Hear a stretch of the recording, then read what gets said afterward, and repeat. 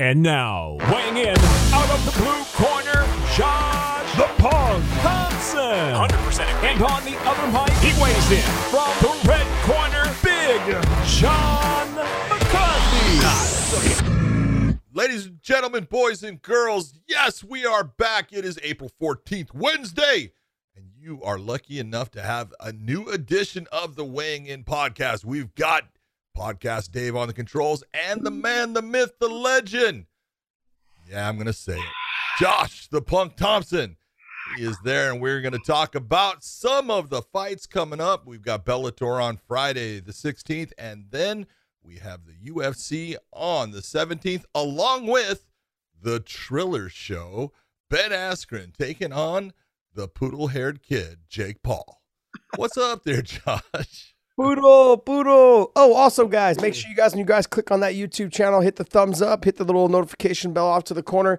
That'll share our videos to everyone else. We want to thank you guys. We were trying to do this in the beginning of the show because we've had a lot of comments in that comment section because you guys know I read all that garbage. I love it. I love it. I love when you guys are in there just bashing me. It makes me feel so good because we keep that comment section positive. Remember, at the end of that bash, when you guys bash me, just hit hashtag and still, baby. And that's all that matters. That's all I care about. As long as you guys are hitting the hashtag and still, I love it. Yeah, hit that thumbs up, though. Share our videos, post our videos. We will retweet them, reshare them, whatever it is. And we thank you guys for just even listening to us. I know that 98% of you guys are here for Big John, but it's okay. I'm okay with that. No. I love it. I love the combination, baby. I love the comments. I'm glad they've kind of been keeping it positive down in there. The first couple comments are always super positive. Glad you guys drop on Sunday. You guys are awesome. You guys are amazing. I love all the tweets on social media too. The Ann still giving Ariel and DC a hard time. I love it. It's just bad that Ariel and DC just can't admit it to themselves yet. I don't know if they're second best. They might be third. I mean, everyone keeps telling me believe him, you or whatever it is pretty good too. The one with Bisping. I don't even know what it's called, but it's that guy.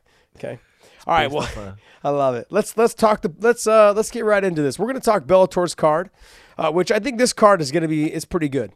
And look, John and I, we work for them, so let's just full disclosure. But this card is set to have some bomb ass fights, and I mean from the beginning of the prelims, so on.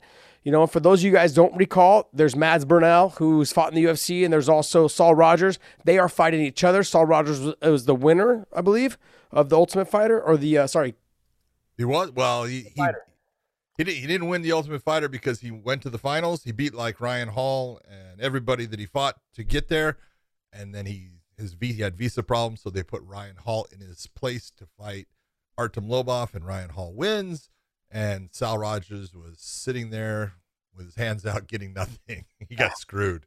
Yeah, he got screwed. Yeah, I do recall he had some visa problems even after we signed him. Good thing we kept going to the UK, so he was able to fight. But he had some visa problems even after we signed him.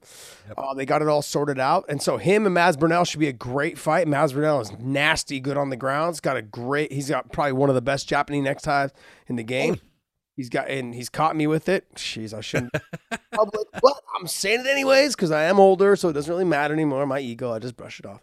Anyways, but no, rolling, man, don't matter. Phenomenal jiu-jitsu, really good on that Japanese necktie. And he goes right from there too to a nice little darce that he likes to set up. But it's good stuff because I like to hit that half guard game to get up. Or at least get the sweep, and he was baiting me every time. I was able to get out the first 2 or 3 times, and then towards the end, he finally just suckered me into it. Getting your neck all twisted, now you're gonna have a neck like me. It's all gonna have surgery. Don't do it. Of course, I think I already do. It's denying the inevitable for the neck surgery. That's the fight that starts the card off. So I'm pumped for that fight. That should be a really good fight. That's a good fight on there. Can you blow that up for me, buddy? Because I got really bad eyes. The next fight on there is Marcus the Blueprint Surin out of Renzo Gracie's against Lance Fearless Gibson Jr., Lance Gibson's son, Julia Budd's stepson. And he's good. He's grown up around fighting. Marcus Surin's good, though. He is good. He's got good wrestling. He's got great ground game. He's long. He's effective on his feet, so it's a good test. We'll see what happens. I wonder if he's a lot more experience. Trying to get Lance Gibson down, though. If I was him, I would. I don't know if he can. I don't don't know if he can either. That's the If he whole can get him question. down early, I think he'll have some success. If he can't get him down early, it's going to be a rough night. Yeah. Lance Gibson is a little bit like his father was, very explosive, very fast. I don't know if he got. He's more explosive than his father was. Yeah, well, but I'm saying I don't know if he has the heavy hands like his dad did. His dad has That he might not have the same. Yeah. The fight that I'm really excited about, which actually I was excited about it before because we had Daniel Weichel fighting Pedro Cavallo, but that fight fell through because I believe Daniel had either some visa problems. So then they brought in J.J. Wilson, the Maori kid. He really good on the ground, long, lanky, just fast, explosive. He gets in your grill. He's not afraid to get after it. Had a great win over Taiwan Claxton and was able to, keep Taiwan Claxton pressed to the fence and do some nasty, dirty boxing in there, drop back down the legs, up and down, up and down. Did some good work. But he's phenomenal on the ground, but then so is Pedro Cavallo. So that fight itself to me is very exciting. I'm excited. Well, and then JJ's last fight was 20 seconds? It was a knockout. Oh, that's right. He starched that. Just Forgot starched it. about that. Oh yeah. Because it was so fast. Goodbye. I forgot about that. I thought the Taiwan Claxton was his last fight. No, he had a fight in between there. Yep. Right. 20-second knockout, man. It was vicious. So Then you got Victor Nemkov fighting King Carl Albrechtsen. So you've got Victor is Vadim's brother. older brother. He was the light heavyweight champion at M1 for a long time. Oh, was he? Yeah. He's good. He's a good fighter. He's tough. 30-7. He's got a lot of fights. Yeah, he's been around a while. They don't look old though. No, It doesn't look. You're right. Doesn't look really. Doesn't look old. They got some good genes. Then we have after that one we have the rematch. This one ended in a horrible fashion. It was Ray Daniels against Peter Stanonik, and both really kickback boxing backgrounds, and they're going to be in a cage with small gloves, so it's kind of fun. But 2 fucking shots to the pills by Ray Daniels. That was the end of it for Peter Stanonik. I didn't blame him. He got hit hard. So Yeah, it was. Well, it's bad when the guy is spitting, crying. almost. Yeah, he's crying, like legit crying in the cage, in the fetal position, but on his hands and knees in the fetal position, and like spit is coming out of his mouth because he can't manage to like slurp it back up to get it from coming out of his mouth, just dripping there. He's in so much pain. I mean, and within seconds. Oh, 5 seconds after it started again. Boom. I was like, oh. Brutal, man. And a spinning back kick from Ray Daniels is not something you want to get hit in the nuts with. Yeah, no thanks. No. A hard pass. Hard pass. Hard pass. What else? Yeah. Oh, what happened to you have Sean Asher versus Steve Mowry? I thought it was supposed to be Talk to me, Goose. Rory, not It Rory. was supposed to. Yeah, Ronnie Marks. Ronnie Marks, not Rory Marks. Ronnie Marks was supposed to be on there. That didn't happen, so Steve, that's all right. he's good. He's pretty big, man. 6'8". Steve Mowry, 6'8". Yep. Hey, But lean, he has zero body fat. yeah, he's a looks big good. boy. He's good on the ground. His stand-up is really the whole thing. He's working on his stand-up all the time, wants to be kind of a stand-up guy, but his ground game is good. He gets most of his wins KO or submission, so. You're like one of your all-time guys is the guy people just don't know of is Julius Anglickas. Yeah. You like him a lot. I do. Because Talk about him a lot. you talk about a guy that's got zero body fat at 205 pounds. He's huge. Yeah. He looks like Mr. Clean on the damn bottle, and he's just put together, but he's actually got very good boxing. Decent kicks, but he's kind of stiff looking, but he's effective. He throws a jab. He's got heavy hands, and man, he's hard to take down. I've watched numerous guys try to take him down, unbeaten fighters, and he has stuffed all of their attacks, and he just makes them fight his fight, and he beats them to the point they can't continue on in the fight. So he's tough. This picture that Dave just pulled up, Dave's just admiring his body, wishing he Dave's like, Yeah. gosh, I wish I had one ab that looked like that. Dave can't even find abs on his forgot what- Find an ab, the entire thing. the whole entire thing. Yeah. He's like, look, there's one big ab. It's born that way. You've never seen your dickie do, huh? Because your belly stick out farther than your dickie do. I love it. He has no. This is the strangest thing. He has no comeback. It must be true. I mean, you're old with CTE, so I don't know what else I can really say. Oh, I love it. Making 5-year-old jokes. Oh man, I love the 5-year-old jokes. I'm trying to relate with our audience. Trying to relate with our audience. Oh man. Main card. Let's go. Desiree. Dirty Desian is against Vida Ortega. That's a good fight, actually. I mean, they match up well, and it's always when you have those fighters that kind of have the same style, and they both come forward and they both just swing, and sometimes just make mistakes when they do it, but they're tough. It actually could be a really good fight, fun fight to watch. I think it'll be fun. I just think it shouldn't be on the main card, and nothing personal against the females. I just think that if you scroll, like the Mads Burnell and Saul Rogers, bigger names, a little bit bigger names, and just the quality, I think, of what's at stake for both of those guys. I also think the J.J. Wilson and Pedro Cavallo fight should be on there as well. You could even put Millard versus Angelikas on there. I mean, those are 3 top-level fights that should be probably ahead of that fight. But just whatever, we're splitting hairs. I think realistically, but I think they're going to be. It's going to be like you agree. I agree with you. It's going to be a fun fight. But we're talking when I start talking about the quality of a fight, I don't think it should be on the main card. Just my own personal opinion. Right. Like you've got if you scroll back down to the beginning of the card, here? on the card, yeah. Let's see who else is on it. You mean like I wouldn't even mind watching the Stanonik fight and Raymond Daniels. You know it's going to be exciting. Hopefully it doesn't end. I don't know for sure. I thought the first one was going to be exciting. It was shaping up to be exciting because Stanonik, even though he got kicked in the nuts, was coming back on. Yeah, he was. He started like touching Raymond. Raymond was having. He was walking him down. Yeah, and you know when Raymond's missing the target a little bit, it means he's a little bit tired. Yep. You know, because he's been doing this forever. I mean, but to me, that J.J. Wilson fight needs to be in there. The Mads Burnell fight needs to be in there.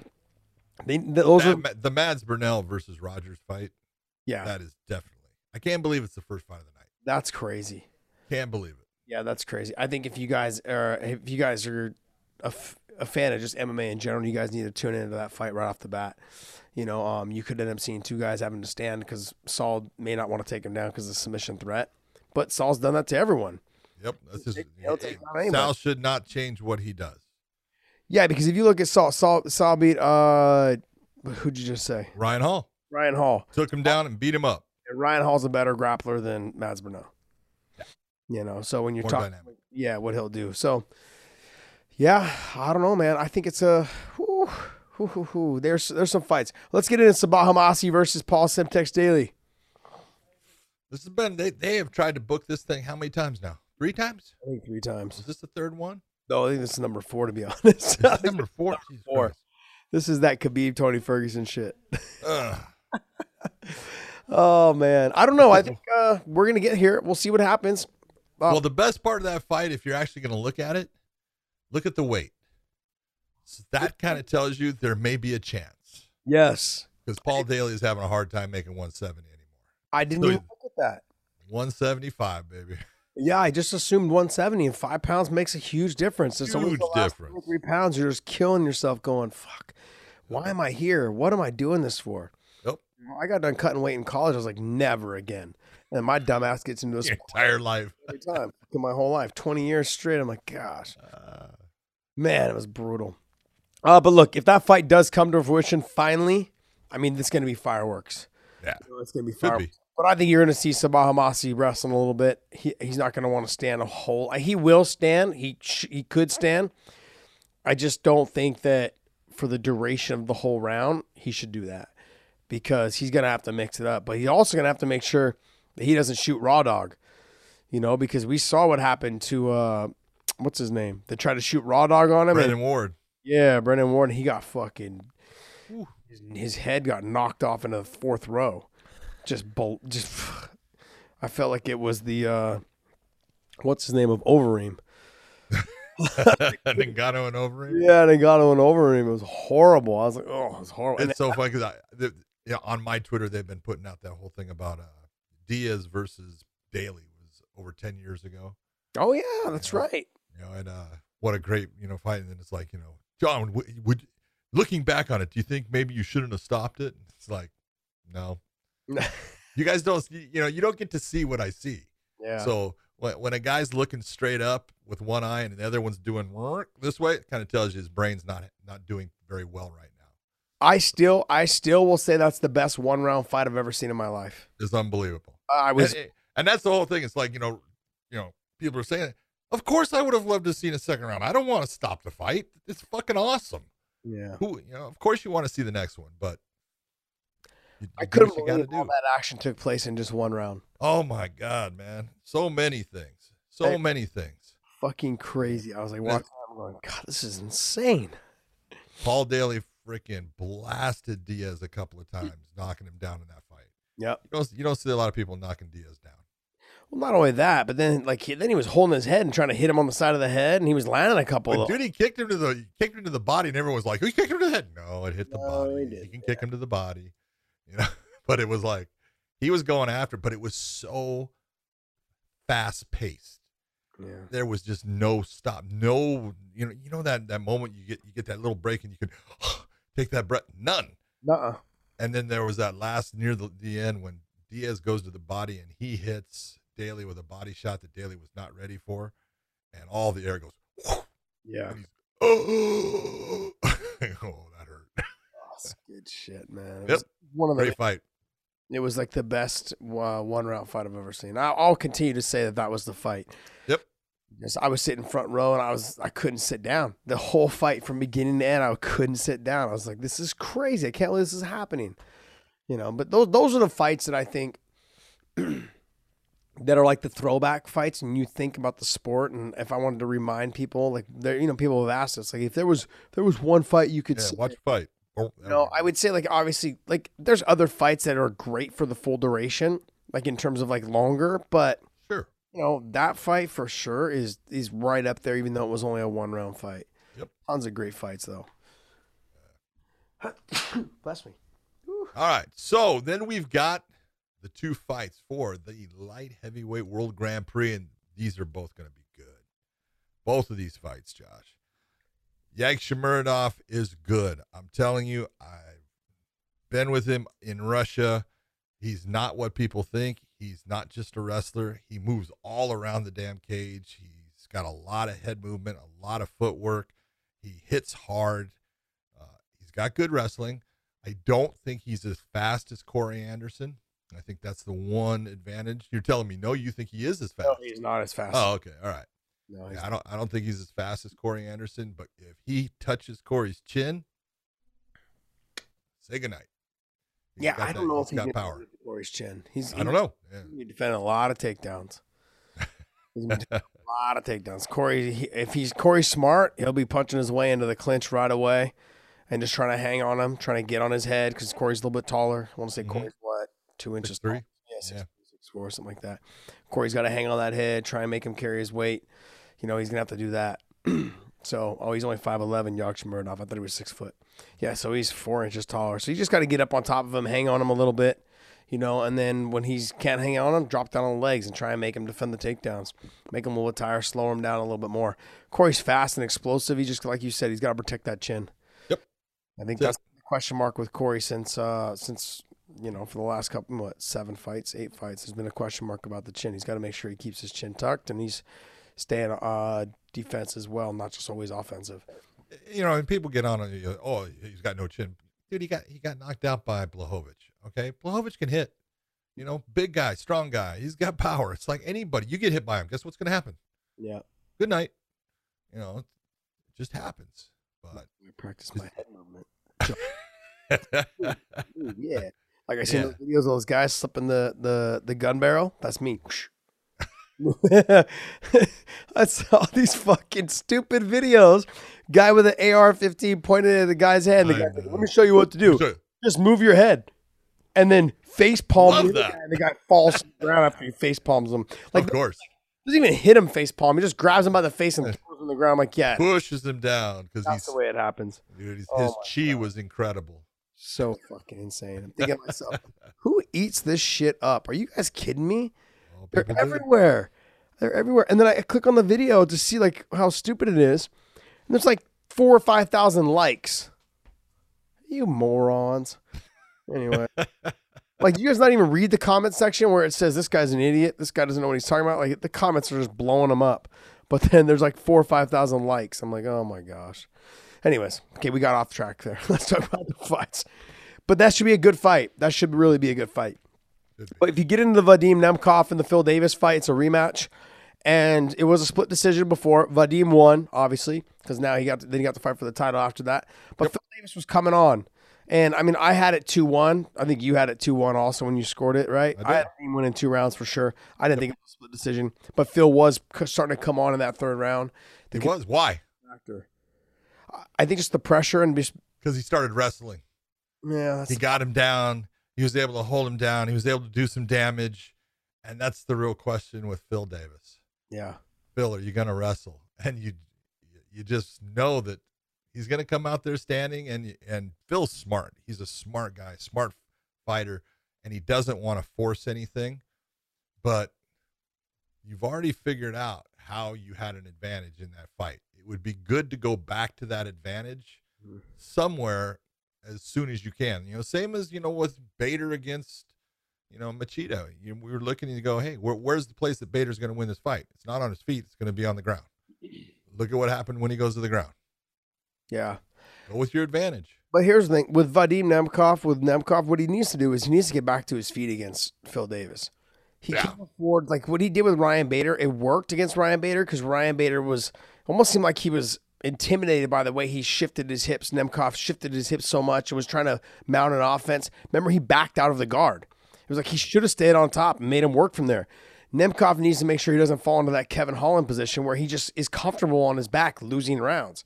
If he does that, like against Phil Davis, Phil's good. He's really good on he's really good. Grappled with Phil a bunch of times. Phenomenal wrist control. He's got fucking huge hands. Just grabs wrists and grabs the hand, grabs the side of the wrist. He has a dominant top position.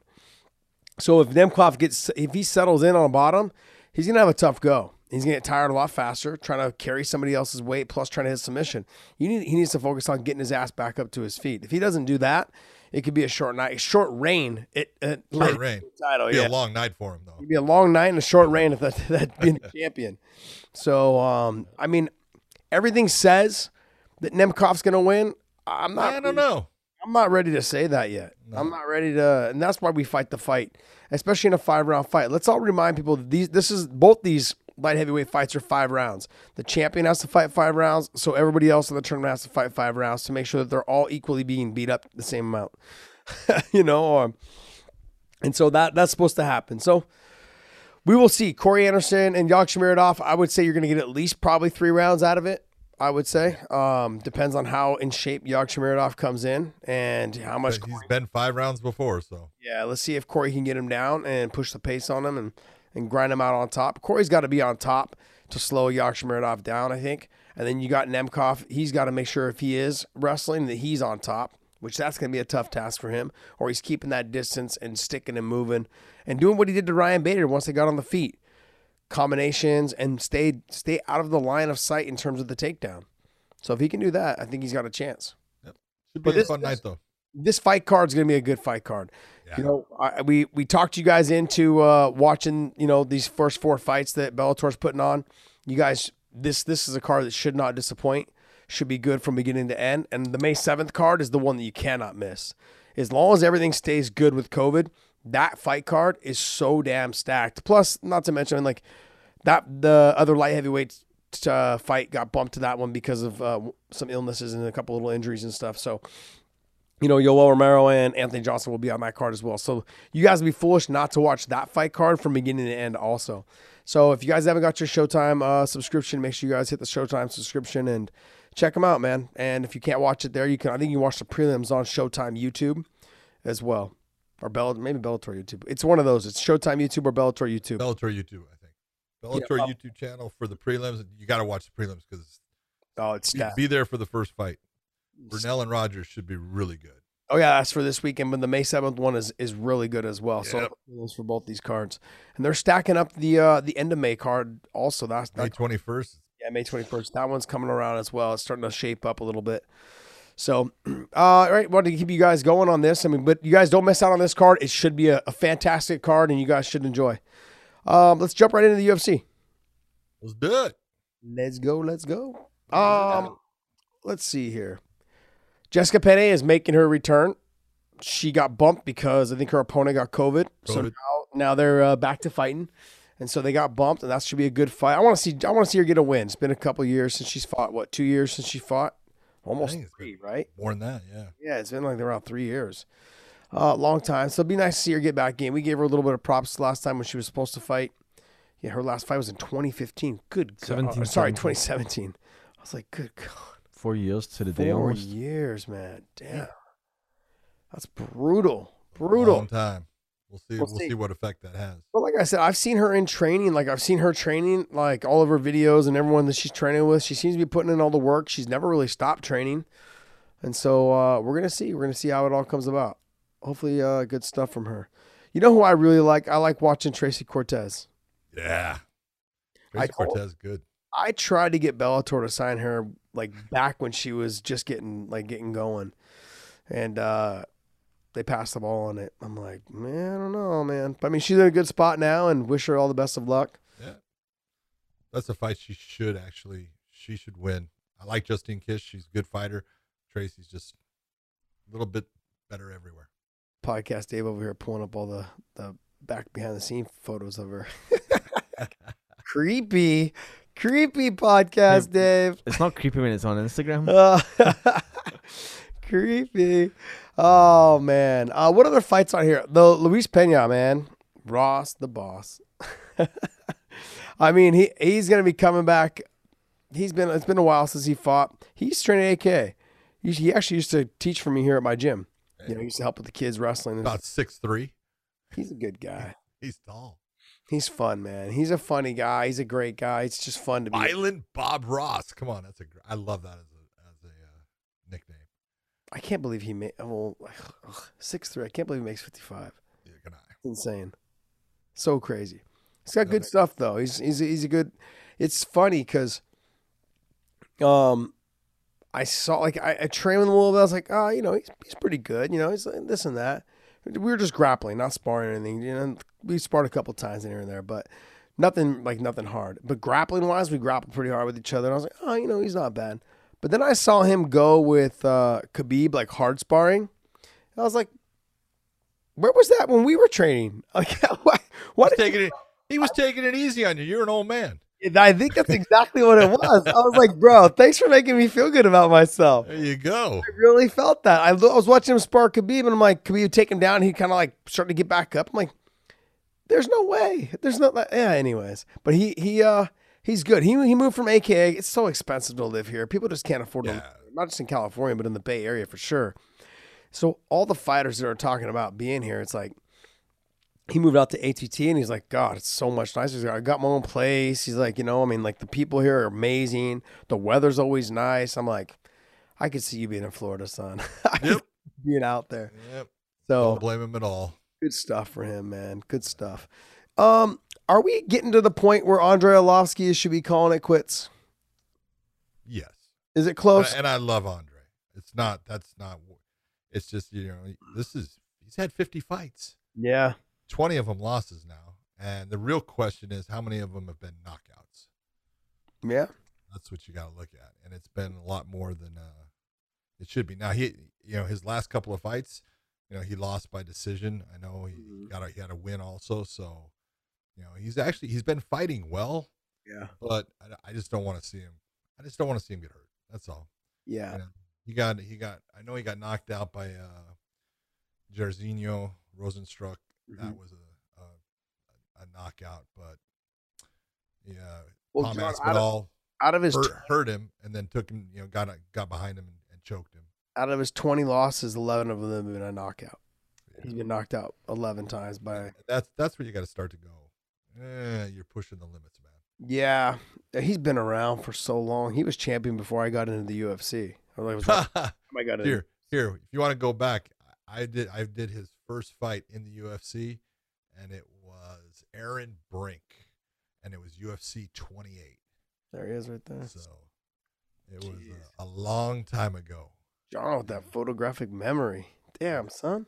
Yeah, well, he won that by armbar too. It wasn't like he knocked someone out. He won by an armbar. Then he lost to Rico Rodriguez, lost to Pedro Hizzo. Yep. And he won a little run there. Yep. He went on a good run for a while. Yeah, he beat Tim Sylvia. That's how he won the title. Yeah, Justin Ehlers. Then he fought Justin Eilers, beats Justin. Paul Buentello, he knocked out in like 15 seconds. That was at the Mohegan Sun, and everyone thought I was an idiot for stopping the fight because they didn't see Paul get hit. Oh, jeez. I mean, I didn't know. When I was watching it, we were all watching it. I think we were watching it all at AKA. And we were like, what the fuck happened? And then when you see it from the other angle, you can see he was out. Clean shot. Out of the button, just stiff. And that was his game plan. His game plan was to go out there and try and make Arlovsky see if he could handle the pressure. Yeah. Backfired. Because Paul landed some clean shots in that fight. All 15 seconds of it, he landed like one or two good shots. But, and then he had 2 losses back-to-back against Tim Sylvia. Yeah. Crazy. Nuts, man. Yeah, if you think about that first one in UFC 59, he hurt Tim, had Tim down, and was going after him, and Tim made it back to his feet and threw a shot, and bink, there goes Arlovsky. So, and everyone's like, "Oh shit!" Like, couldn't believe it. And fought again, yeah. Yeah, I mean, he rattled off a bunch of wins after that. Yeah, he's been around for a long time. He came and trained at AKA for months. He was there, I think, when DC and there was DC, Kane, Mike Kyle. Who else was there, man? There was a couple other heavyweights. Bobby Southwood was kind of training with the heavyweights at the time, also. Yeah, they had all those guys there training. You remember his fight against Fedor? Oh, in Affliction. Yeah. Yeah, where he was winning the fight, and he was doing good. He was pushing Fedor back. He was landing clean shots, and decided I'm going to do a flying knee. That was a bad move. It was like he's up in the air, and Fedor throws a right hand, and man, that just hit him and turned him around. He was out in the air. Yeah, and I remember they showed a close up of his face, like he was face down, ass up, and his eyes were like kind of gone. He was out. Yeah, crazy. But he was landing some clean shots against Fedor. He was landing a lot of clean shots.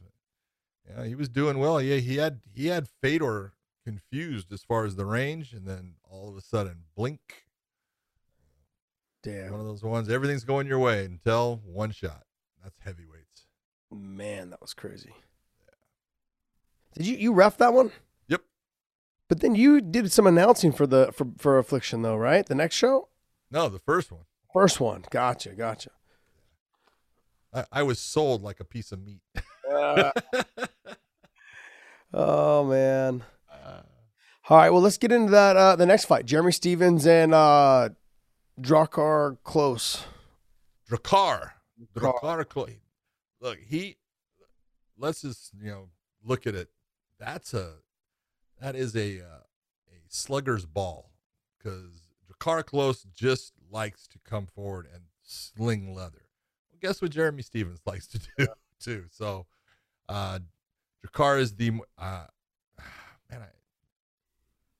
Drakkar's more of a boxing stance type of fighter. He doesn't throw kicks quite as much, but Jeremy is kind of turned himself. He doesn't throw that many kicks anymore either. Mm-hmm. He's going more, but they both have heavy power. If there's one thing you can say about Jeremy Stephens, Jeremy puts people out. Yes, he doesn't get TKOs. He gets KOs. And so this might be one of the heaviest strikers there. Klose has been in with. He got knocked out. He had a great fight with Beneil Dariush, and but this is Jeremy going back up to lightweight. He's not at featherweight anymore. Yeah, I think it's too much of a weight cut for him. I think it's good for him. I think it's good he's going back up to 155. I think he's going to feel good. And I think you talk about, hey, this is just a fun fight. That's a fun fight. Someone's going to go to sleep. When the Strikeforce got bought by the UFC and we went over there, I can't remember what card we were on together. It might have been I think it was the Bobby Green fight. And we were cutting weight. I'm like, how in the fuck are you getting to this weight? Like but I went there.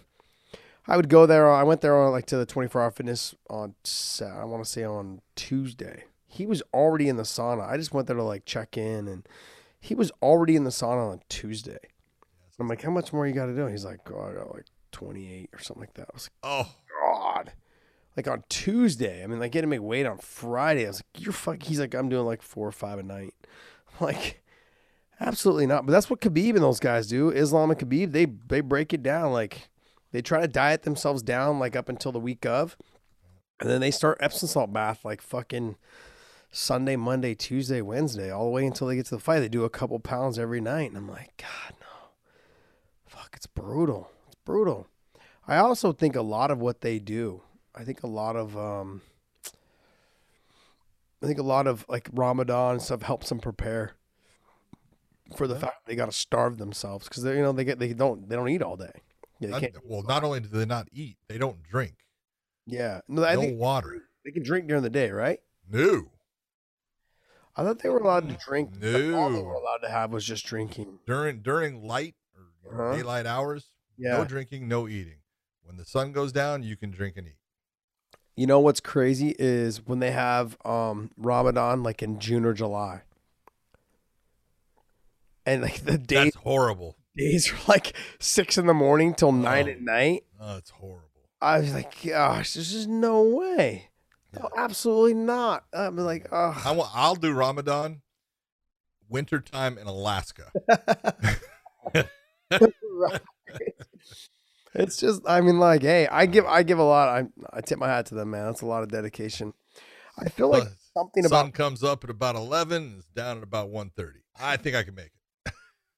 I tip my hat to them because there's a lot of dedication to it. But I think it also helps prepare them mentally for whatever it is comes their way, because there's a lot of mental fortitude that goes through with that. Like you've got to be mentally strong to make sure you can get through that, because especially if you're training. Yeah. Well, majority of them don't really train. Like during Ramadan time, I know some of them have, but majority of them don't. Like especially when they get to that upper level, they're not trying to. They just know injuries can happen that way. But there's something to be said about fasting and cleansing your body for that duration. Yeah. Bilal Muhammad had a fight during the middle of Ramadan, won the fight, and I was like, man, my hat's off to you, dude. Yeah. Well, because after dark, they can eat and drink. Yes. But they can't during the time when it's light. So it's just you're flipping your schedule around. But there's something to be said about cleansing your body that way. So then your body actually absorbs more of the nutrients from the food. So, the science behind it, I don't know. I've listened to a couple of like. Kind of like intermittent fasting. Yeah, but just for a longer duration. You're fasting for fucking 12, 14 hours. God. Yeah, I do that all the time. I know it doesn't look like it. Oh shit! Look at Dave. Podcast Dave's thinking like fasting. What's that? Like my food as fast as I can. Is that what it is? Good. That's all I get. Oh jeez. Anyways, but yeah, that's so you have Jeremy Stevens, should be a knockdown drag out fight. That should be a good fight. That's a really good fight. And then of course the main event. You and I talked a little bit on the phone today about this fight. Yeah. And I think the winner of this should fight Vettori to see who fights for the title next. That's my take on it. Well, Gastelum is kind of a teammate of Vettori, if you think about it, because they're both out of King's MMA. Yeah. So that I don't think is going to be happening. But I mean, for the number one, I mean, to see who's going to fight for the title, you might want to do it. You might. Whitaker, you look at, he's gone through everybody they put in front of him. Yeah, he got beat, and he got beat pretty handily by Izzy in that championship fight that he lost his title in. But other than that, man, he's had some nice fights. He beat Darren Till, he beat Cannonier. He's been looking good, where you can look and say he should be the number one. And if he wins this fight, how can you not give him the title shot against Izzy? Okay. I can see where you're at. And I've got some flack for people from Australia saying, man, you got to give Whitaker some love. Yeah. And look, and I'm not giving him love. I think the guy's fantastic. I love him. I'm not here to argue the fact that he is fantastic, like you were just saying, and he is definitely the number one contender. There's no doubt about that. I'm not arguing those points at all.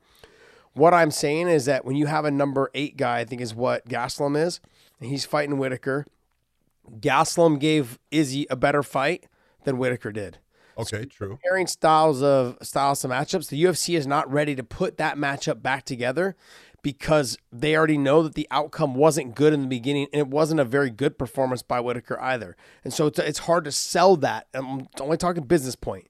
It's hard to sell that to the public again. He finished him so easily in the first fight. Whereas Easier to sell the Gastelum fight. Yeah, and the Vettori fight. Either one is easier to sell than it is to sell the Whitaker fight. That's the problem. That it has nothing to do with no love for Whitaker. It just has to do with when you look at how he fought against Izzy, it wasn't close. You know what I mean? So when you're talking about how it was with Gastelum, who was the number 8 guy, and how it was with Vettori, who was a split decision, I believe, also in that fight. Yeah, it was. And that was a long time ago, and Izzy's gotten a lot better since then, but so has Vettori. So that fight, though, as well. That's why I was suggesting that the winner of that fights, I think if Whitaker wins, he should have to fight Vettori. And then to see who fights for the title. Because then you have a storyline. Whitaker just smashed a guy who Izzy went a split decision with. And he's worked his way up to get to the top rankings. Gastelum, though, that wasn't a split decision. He beat him in a unanimous decision, as I recall. Yeah, but it was the 5th round was the round. That round is where Izzy took over and almost stopped Gastelum. Yeah. He put a whooping on him in that 5th round. But other than that, if you look at any of the fighters that, as far as, even Blachowicz in his win against Izzy, he didn't really damage him. No. Kelvin damaged Izzy. Izzy was beat up. So my take would be on it is that if Kelvin Gastelum beats Whitaker, then I think you could potentially give him an automatic title shot. I know he's not ranked in the top 5. I think he's number 8, 7, or 8. But it's like there's a storyline there, a really good storyline. The storyline with Whitaker is not there because he lost pretty easily to Izzy. So if I'm thinking pay-per-view dollars, if I'm thinking money, the way I'm thinking, and I'm thinking in terms of like the UFC and the promotion, that's a hard sell. You need to have him beat Gastelum. You need to have him beat Vettori, who both had really close fights with Izzy, and say, look, he just smashed the 2 guys that we thought were going to give Izzy a hard time. There's no doubt to give him that title shot now. And this has nothing to, I like Whitaker a lot. I've liked him since he fought at 170, I believe, right? He fought a couple fights at 170. Yeah, he did. Yeah, he fought in the beginning of his career. Because he was doing the Ultimate Fighter show, I think, at 170 also. I believe so, yeah.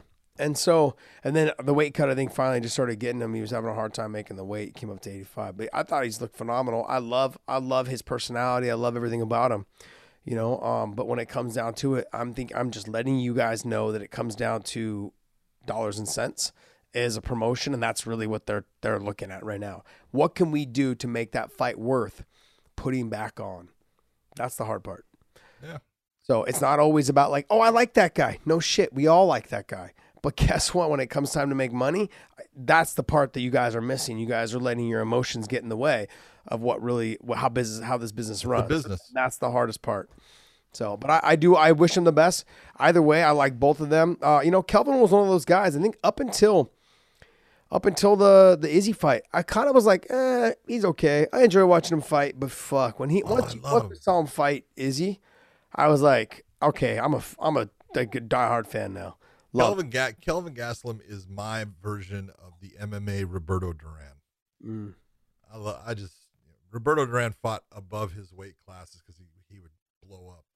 Because he was a lightweight when he started, and then he was fighting, welterweight, and then he was fighting junior, super welterweight, then junior middleweight, then middleweight. He went all the way up, man. And so I always look at the way that Kelvin throws, the way he comes in and he fights, even though he's a southpaw a lot of the time. He's my version of Roberto Duran in MMA, and I love watching him.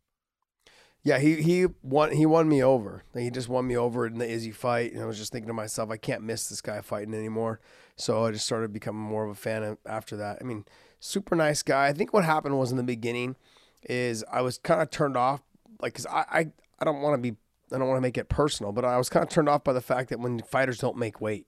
And I think to myself, because he had a hard time making 170, and the fact is he's that tweener.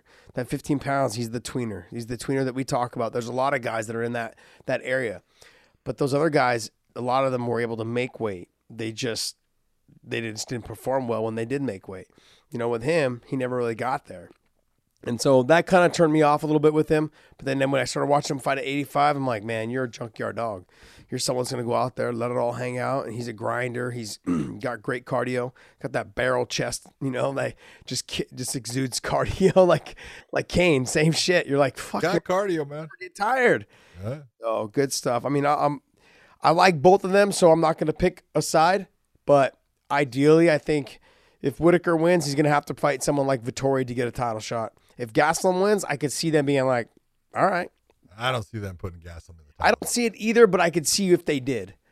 Because it was such a great fight, the first one. I could see them saying like, hey, marketability-wise, we could say it was a knockdown drag. All the highlights from that fight, I mean, that's a 4-minute long or 5-minute long highlight reel they could just clip together and be like, hey, this is why we're putting this fight back on. And everyone at home should be like, oh, shit, okay. Like, I mean, all the hardcore fans and even all the casuals would just be like drooling at them out to watch that fight again. Just my opinion.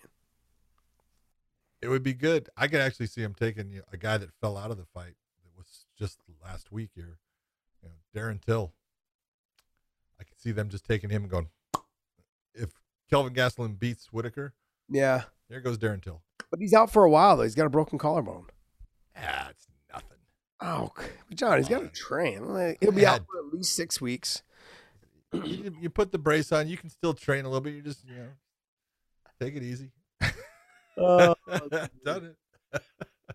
All right. Well, hey, that's our breakdown of those two cards for the Bellator card as well as the UFC card. Bellator is on Friday on Showtime, and UFC is on Saturday, the 17th.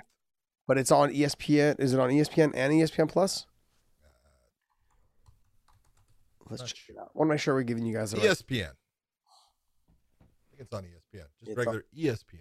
But the whole card, where are the prelims on? Yeah. It's on both. Oh, it's on both. Regular. So ESPN for the prelims, and then ESPN Plus for the main card. No, they're both on both. Oh, they're both on both? Here. Okay. ESPN and Plus. So, yep. Okay. All right. Well, there you guys have it. So you guys don't search for it. If you guys listen to our show, we're giving you guys all the knowledge. And time knowledge. Are we? Let's jump right into this MyBookie conversation, my man. Let's do it. Oh man, MyBookie.ag. So the boxing match between MMA veteran Ben Askren and the YouTube Mr. Poodle himself. There you go. Call him the Poodle. Poodle hair. I love it. You guys. Did you see his tweet or his little? I'm sorry, his Instagram to Ben no. with his "Don't let your family watch." Everyone keeps telling me he's good. I don't buy it yet. We'll see. I saw him hit the bag, and I was not impressed by his performance. Place a single wager on MyBookie.ag of $20 on the fight, and you'll get a free $20 bet from the UFC 261. So if not bad, and if that's not enticing enough for you, back the former Olympian and MMA champion in Ben Askren, and you can get a 2-to-1 payout with MyBookie. Odds boost on Ben Askren to win the fight outright, which, Josh Thompson, I believe both you and I kind of think it's going to end up being Ben Askren winning that fight because he's just a guy that he's been there, done that as far as competition. He doesn't get nervous. He is not intimidated at all. And I think he's just going to try to bully Mr. Paul around for a while and tire him out with all that energy. Let him pound on him a little bit and then just start hitting him with shots. So if you guys use the promo code Weighing In when you guys sign up to take advantage of a up to $1,000 bonus on your first deposit, up to $1,000 bonus. Let me say that again. Free money. $1,000 bonus. Okay. With your first initial deposit. So make sure you guys use that promo code Weighing In. You get all of what we just mentioned. So what's that promo code again? Weighing In. Oh, thank you. Should I spell it for you? So I don't want to mess it up, just in case. You guys have an idea of how to spell it. So the promo code Weighing In at mybookie.ag or mybookie.com. Okay, you guys can use that. All right, let's get into this poodle talk. Oh, let's talk some Jake Poodle Hair Paul and Ben Askren. Well, the odds have really they've changed. They have. I think at the beginning when this thing was first put out, they had Jake Paul up at about a plus 245. Yeah. I'm sorry, minus 245. And they had Askren somewhere around a minus 195, 185. I saw a couple different things, but it's going to be interesting. I just look at it and I think in the end, as you know, and I do think that Jake Paul as a boxer is a better boxer than Ben Askren. I just don't think he's a better competitor. And that's the real difference. Yeah. Because boxing is fairly simple as far as, you know, the angles and what you're going to do. It's the ability to put yourself in the right spot, but it is cardio intensive when someone is putting pressure on you. When you don't get to dictate where that fight's taking place, where the engagements are taking place, you don't get that rest, it becomes exhausting pretty damn quick. And since I've watched Jake Paul's fights and I've seen him against the YouTuber, I can't even say the guy's name, and then I watched him against the basketball player, Nate Robinson, he hasn't had that. He hasn't had that down and dirty fight yet. So this should be interesting because I think Ben's going to try to push him around. I think Ben's going to be just going to start walking towards him. And, you know, obviously anybody can be put out, but I'm going to go with Jake. Yeah. I'm going with Ben. I'm going with Ben. And like I said, I think what he's going to do, he's just going to walk him down with his hands up. Ben might try to slip a punch here and there, you know, but he's just going to try to get in his grill. He's going to try to get head to head with him, and he's going to try to make him fight in a phone booth. And when you got somebody with almost no experience, Jake Paul, okay, and Ben Askren with all the experience in the higher level of competition, all Ben's got to do is put pressure on him and just start touching him. And the one thing that makes Ben really good is people don't understand how relaxed he is. Yep. Everything he does, he's extremely relaxed. And he's extremely intelligent. Yeah, and he can just walk things off. So even if he did lose, you guys saw how he handled the Masvidal situation. He handled it with class, and he just kind of handled it like, you know, no big deal, whatever, no sweat off his back.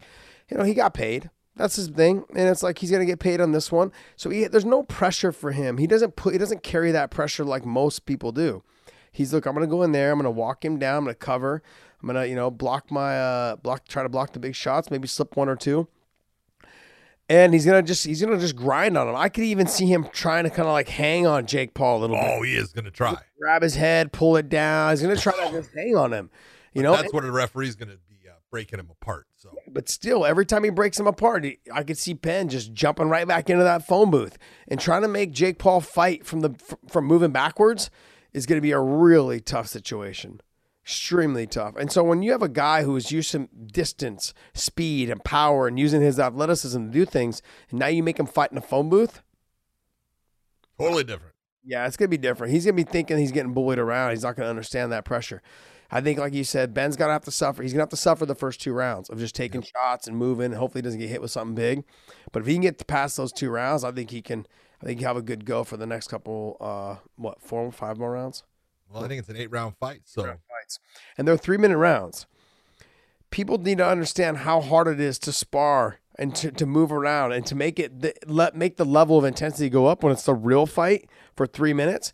It doesn't seem like a lot, but it is. Oh. It really is. And I've been in some of the best shape of my life and sparred with like some of the top boxers, Robert Guerrero. And I got to tell you, 3 minutes in the ring with him, fucking brutal. Just brutal. And it all like just touching you, moving you. And it's just like, man, the pressure they put on. Most MMA athletes and most MMA fighters or people that haven't boxed at that level, it's hard for them to understand the pressure until they're in there. It is. It's easy to talk about if you've done it, but to make someone understand what it is, it's totally different. It's tough. And my real question is, does Ben have the skill set? Because a good boxer has the ability to come, if they're that guy that's going to come in and fight in that phone booth, stick a foot in the tire, and they're going to stay there right in the middle of the chest. They're so good at it that you feel like, I can't breathe. I can't get space. I can't get space to throw my own shots, and that's, if Ben can do that to Jake Paul, he's gonna wear him down, and then he's gonna light him up, because when you're tired, bad things happen in the ring. Yeah, if Ben does that, Jake's going to have to be able to cut angles. If he can't cut angles, it's going to be a really fucking long night for him. I don't think he's good enough to continuously cut angles. I don't think he's had enough experience to continuously cut angles, because you'll see guys that are actually good amateur fighters, when they start to get tired, they're in that fight that all of a sudden that they've thrown a lot and then things haven't gone their way, and they're starting to do. You watch them all of a sudden they're backing straight up and they're doing things that you go. It takes a while to get that ingrained in you. Oh yeah. So I'm watching this with Nate Robinson. Oh yeah. Every second I'm watching this, I'm thinking Ben's gonna win this fight. Lucky. You're going against a boxer. You're going against a basketball player with just the fact that Jake bends down at the waist the way he does right there. He's like, dude. I mean, he's got to be careful. He leads with his head. When he misses shots, he leads with his head. So he's got to be careful. Like that, like you said, he bends down. Yep. He likes to lead with that left hook also. He likes to lead with that. All right, well, where's that at? That's on, what is it, Triller? That's the pay-per-view? That's a pay-per-view. You got to pay $49.95. Yeah. $49.99 for that really have to. You can get the live stream. We'll send that live stream out information to you. Also, Frank Mir is fighting in that, and that's not a good fight at all for Frank. Yeah. Hey. Frank is fighting an actual real boxer, and Frank is going to figure out why he fought MMA. Yeah. Frank, there's no submissions in this. What are you doing, buddy? Oh my God. Yeah. Not the best matchup. Money does strange things to us. Yes, it does. I mean, I wish him the very best. I want him to win. I love Frank. Frank's one of my boys, but it's just not a good matchup for him. Cunningham is a real fighter, real boxer, and Frank he's out of his league in a boxing match with that guy. All right, John, well, let's jump into some news. What do you got for their podcast, Dave? So first piece is just Tony coming out, kind of commenting on his losses from last year. He's talked about how, he kind of fell out of love with the game after losing the Khabib fight, interim belts dangled in front of him. He said it is what it is, but he's changed his approach and he's ready for the Beneil fight. Yeah, John, I can speak from experience. Like, you're riding high, you're the interim champion. Like, I was never the interim champion, but I'm saying, like, you think you're getting the title shot, and that was twice. I thought I was getting a title shot in the UFC, and there's been multiple times, like in Strikeforce, and thinking you were going to get a title shot, and then there was one more fight, whatever it was, and with the Benson fight, I lost that fight. I was supposed to get a title shot before that, didn't come to fruition. Took the Benson fight, lost that fight. It's all the work that he's done leading up to that. And then once you lose your fight, you see it all come crashing down. And then it's just a mindset of just you've got to refocus and try to get it going again. But it's hard, especially at the age that he's at. That's the hardest part. You're like, I spent 5-6 years building myself to this point, and now at one loss, and it sets you back another 2 years.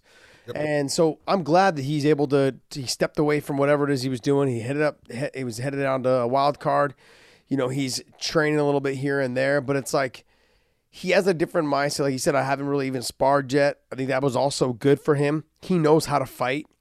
He doesn't need to spar more. He already knows how to fight. He knows everything he needs to do. He just needs to train a little bit smarter, I think, and make some changes here and there. I think people think that I have some ill will to him. I really like Tony. I like him a lot. And I love his tenacity in the cage. I felt that tenacity in the cage. It's nasty, but he's a really good guy. I have nothing bad to say about him. Everything about him, I think he's a true warrior, and I love watching him fight. If he's on the pay-per-view, I'm buying it because he's on there. I like the guy a lot. I had to give that reality check, not to him, but to everybody. Like, if you guys are watching, I could see the UFC doing him dirty because he is getting older, and that's kind of what they do to older fighters. They try to, they're paying him a lot, and they try to get him out of there. I'm glad that he took some time off, and I'm excited to see him fight again. It's a tough fight against Dariush, but I think it's going to be a great fight, though. It's a good fight for him, though, I think. Yeah. If you're looking at it, you go, as he matches up, Dariush does certain things very well. Tony matches him very well in those areas. So it's exactly what you're saying.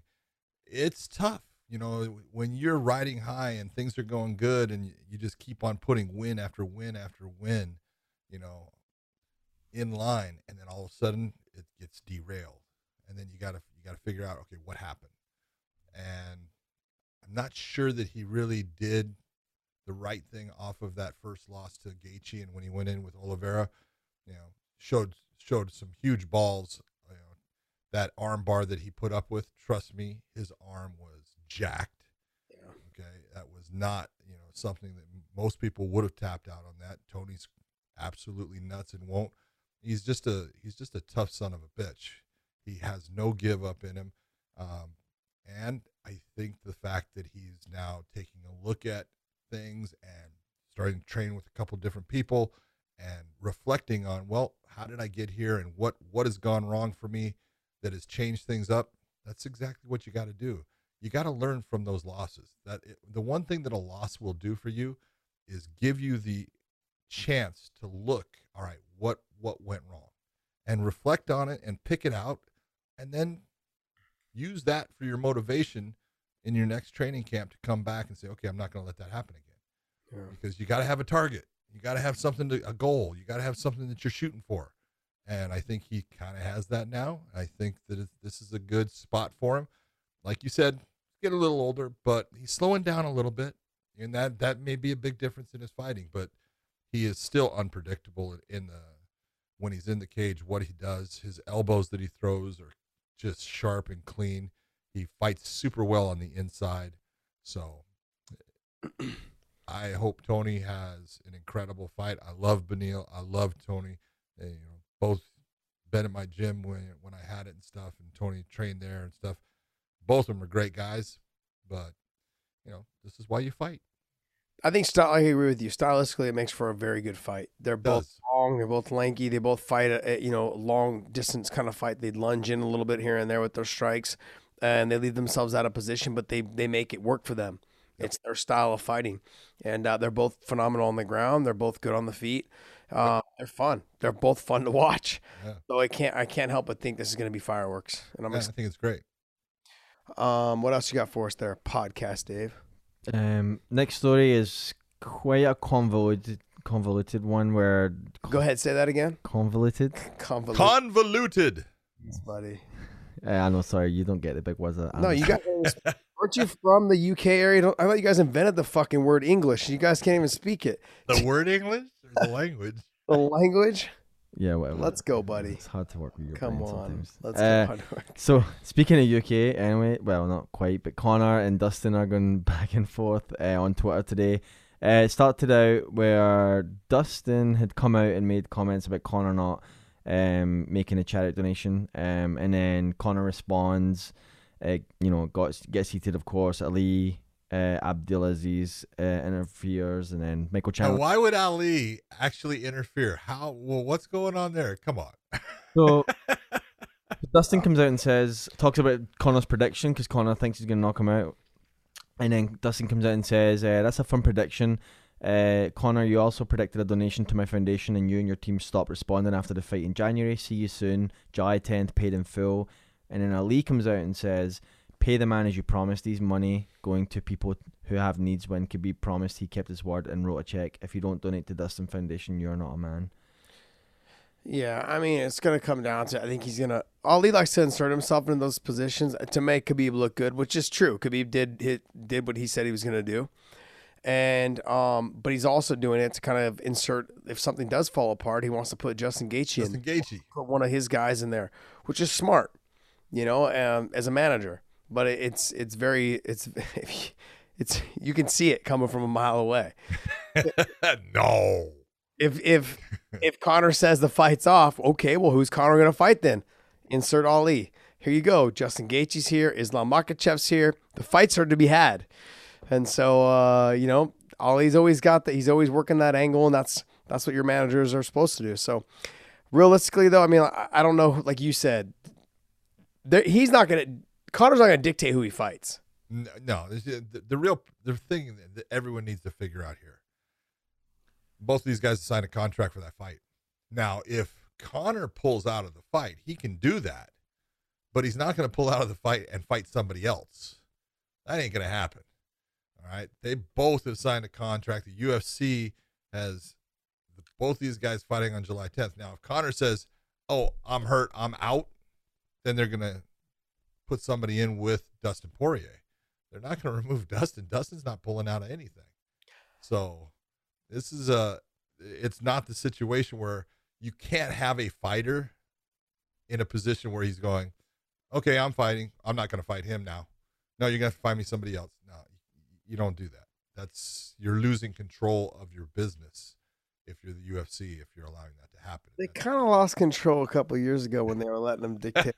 Yeah. So and hold on, and they kind of learned from it. So yeah, I think that, like I said, Conor could pull out of the fight. I don't think Conor's pulling out of the fight. I think Conor is just being Conor and he's talking. And my honest opinion is I think he should pull out of the fight. And if he does pull out of the fight, Dustin will regret the fact that he didn't fight for the title. That's one. Two is Dustin doesn't need to fight anybody else. Dustin can just wait to see who wins the Oliveira and Chandler fight. And insert Dustin in it. And then insert Conor McGregor after Dustin, if Dustin does win the title or whoever he fights. You know what I mean? Like, Dustin can wait to see who wins that title shot. Then he can fight the winner. And then you can insert Conor to give him more time to learn how to check kicks. And then he can go fight the winner of that. He can jump the line. I'm just being honest. Like, as much as everyone wants to bash on him and do whatever, he can do that because that's what the UFC is going to do. They know that he's going to bring more pay-per-view eyes than any of the other fighters that are on that card, whether it's Oliveira, whether it's Chandler, whether it's Dustin. So, honestly, I mean, if Conor was smart, he would. I mean, I know he's coming off a loss. That's the only hard part he's going to have is fighting for that title. But I really believe, as much as people like Dana White will bend over backwards for that guy. He'll say, "Oh, what? You want to get a fight? Okay, you want to fight for the title?" They'll do it. They just know. They know that the fight was already supposed to happen. Now there were some problems. They'll pull. If he drops out, Dustin fights the winner of Chandler and Oliveira, and slide yourself in there with Conor McGregor, and he'll fight for the title. I'm not saying it's right. I'm just saying I look at it from a business point of view. John, you're smirking a little bit because you know I'm fucking telling the truth. John's like, yeah, baby. Yeah. Money talks. Money talks. John doesn't even know what to say. That's money talks, man. That's what it is, man. Yeah, I still, if you're the UFC, you cannot have, I don't care who it is, you can't have someone dictating, okay, I signed a contract to fight this guy. Oh, no, I'm mad at him because he put out a tweet about me not donating money that I said I would, and so I'm going to say, yep, you're out of the fight. We'll get me somebody new. Can't have it. Can't do it. No, you can't have it, but we've seen the UFC do things that they weren't supposed to. Hey, but you know what? They're honestly, they're handling this like this situation with and without Conor and now without Khabib. They're handling the situation pretty damn well. You know, I mean, considering like I would have never have thought they were going to put Oliveira and Chandler together for the title because I thought they would just wait for Dustin and get done with the Conor situation and whoever the winner of that was going to fight one of those guys. But they jumped the line and they said, no, we'll make this for the title. And the winner of this will fight the winner of, I would imagine, Conor and Dustin, which made sense. It made sense for everything below them. Just sucks if you're Justin Gaethje too. Yeah, it does. It does, but he hasn't fought since the Khabib fight. I know. You know, so you got to get it going. I mean, if you're not an active fighter, and that kind of falls into the Tony situation, where Tony he jumped right back in, which was kind of a bad call. I'm glad that Justin's taking some time, but it's hard because everything you worked for, you finally got there and didn't go your way, and now you've got to build yourself back up. Confidence is key in this game. Confidence is key in all sports, but it's specifically fighting, whether it's boxing, MMA, kickboxing, whatever it is. His confidence, I don't know what it is. It's not what it was before that fight, though, I can tell you that. You know what I mean? And that goes for every fighter. Almost every fighter when they lose, I mean, except for maybe Ben Askren, who just lets it fly over his head. He doesn't even care. He just walks in every fight like, whatever, I'm just here to do my job and get out of here. Other fighters, there's an emotional attachment to the fact that we're riding high. We're winning fights. We're fighting for a title. You know, and so I want to know what he's going to look like after that. I know it's easier to shake off fights, you know, when he fought, Dustin, I think the first, they only fought once, right? Him and Dustin? Dustin? Yeah. They only fought once, but like when him and Dustin fought, he lost to Dustin, and the Eddie fight. Like it's kind of like those were knockdown, drag out fights. Those are easier fights to kind of shake off. Like, hey, it just wasn't my night. He caught me, whatever it was, But when you fight someone like Khabib, and there was not a moment in that fight he was in it. Maybe the first 2 minutes where he was chasing Khabib around, or trying to defend off stuff. you know what it was. And so, but when you look back, are you kidding? You know how many people said he won that first round? No, no, absolutely not. But yeah, but then you go and you watch that fight. If you're Justin, you're going, damn, like that was my moment, and I fought him, and it didn't go my way. And there wasn't a moment in there where, sure, there were some moments where you landed some shots, but there wasn't a moment in there where you were dominating the fight. And so you look back and you're like, damn, what do I got to do to get back to that level? You start questioning everything you're doing. He's got a lot going on, like in terms of he can be a smart fighter. We've seen that. We've also seen him not be a smart fighter, but he's got something that not every fighter is born with. That's just the grittiness to suck it up, take shots, and push. He's through. tough as hell. He's tough as hell, man. He has no give up. No, none. Absolutely none. And we saw that with the Khabib fight. No thoughts of really tapping. I didn't see him tap unless I'm recalling. It looked like he was getting ready. Kind of looked like it, but Jason Herzog said, "I don't think that's a tap," until he went to sleep. So, but yeah, I don't know. I feel bad for him as well, like you were saying. It's just when you're that guy and you reach that thing and now you're stuck because there's really no one there for you now with the way they've put it all together. You're going, if you're Justin, you got to go down quite a few spots on that ranking thing. So it's like, yeah, right now you're kind of stuck. Michael Chandler wants to fight at UFC 262 and UFC 264. What he wants to do is he wants to make sure if someone falls off that Conor fight, whether it's Conor or Dustin, he can slide himself right. Insert Michael Chandler. Yeah. Good luck with that. If it's Dustin Poirier falls off, there's no way Conor's going to fight you. He's like, no, totally different styles of fight. He's like, I'm not prepared for that. And there's no way I'm going to put it all on the line for that. It won't happen. So if it was Dustin, I could see Dustin doing it. I think Dustin he trains for everything. I think Conor's at a stage in his career where he's like, nope, I'm specifically focusing on this one guy, and that's what I'm going to do. And that style is so completely different. Oh, yeah. So completely different. But with Dustin's phenomenal all the way around. Good wrestling, good submissions, obviously southpaw. That makes for a good fight. So I can see him trying to slide in there. I mean, I think they'd have to make it worth Dustin's time, money. It's not going to work. But I don't think he would do it either. Michael Chandler's got enough on his hands at 262. Yeah. Don't start thinking ahead of it. You do that or past it, you're making a mistake. Yep. How crazy would it be if Chandler got subbed? Ooh. Never been done. Charles is good, man, and he is good. Chandler give up his back because he thinks he hasn't been subbed. Yep. And you don't want Charles on your back. You do not. Yeah, and so we've seen guys like Brent Primus on Chandler's back. He does a great job of wrist control, and he spins out of it, gets right back in there. But Charles is that long, lanky, flexible, enough to get the legs up over the head, armbar position. He's gonna have a hard time finishing it because I don't think Charles is nowhere near as strong as Chandler, and trying to finish those arms. I mean, those little stumpy arms. You also got to figure that Chandler has fought multiple people that are similar to Oliveira, similar in their jiu-jitsu style and the way they set things up. So Koichi Yamauchi is damn good on the ground. He is. Michael Chandler took him there because figured you can't submit me there and prove that he couldn't. So, it'll be an interesting fight. Yeah. We'll see. I'm looking forward to it. We are. I am too. Nice to see fans in the crowd too. We will see. Maybe. Kevin Holland, give it to us. Kevin Holland says he wants to work in his wrestling with DC at AKA. Smart move. Do it. You need it.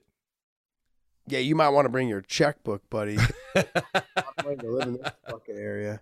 I'm selling my house, so. Yeah, it's so expensive, man. It's so expensive. He didn't say he was going to live here. He just said he's going to work on his wrestling. Yeah, but condos, like you rent a little townhouse here, like a little 2-bedroom, 1.5 bath here. It's fucking like $5,000 a month. I know. You guys can't afford. That's crazy, nuts. To get a month worth of wrestling or 2 months worth of wrestling in, it's just not. Nah, it's gonna be hard. If you stay in an extended stay for cheaper than that here.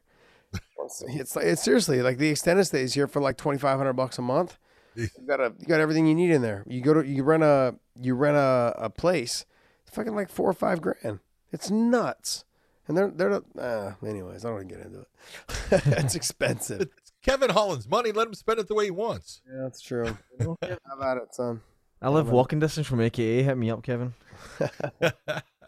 Oh, man. So, I mean, I think it's a good idea. I mean, you got a lot of good guys that are there. You've got Deron Wynn. You've got Kyle Kretschmer. You've got DC. I mean, there's other guys that are there as well.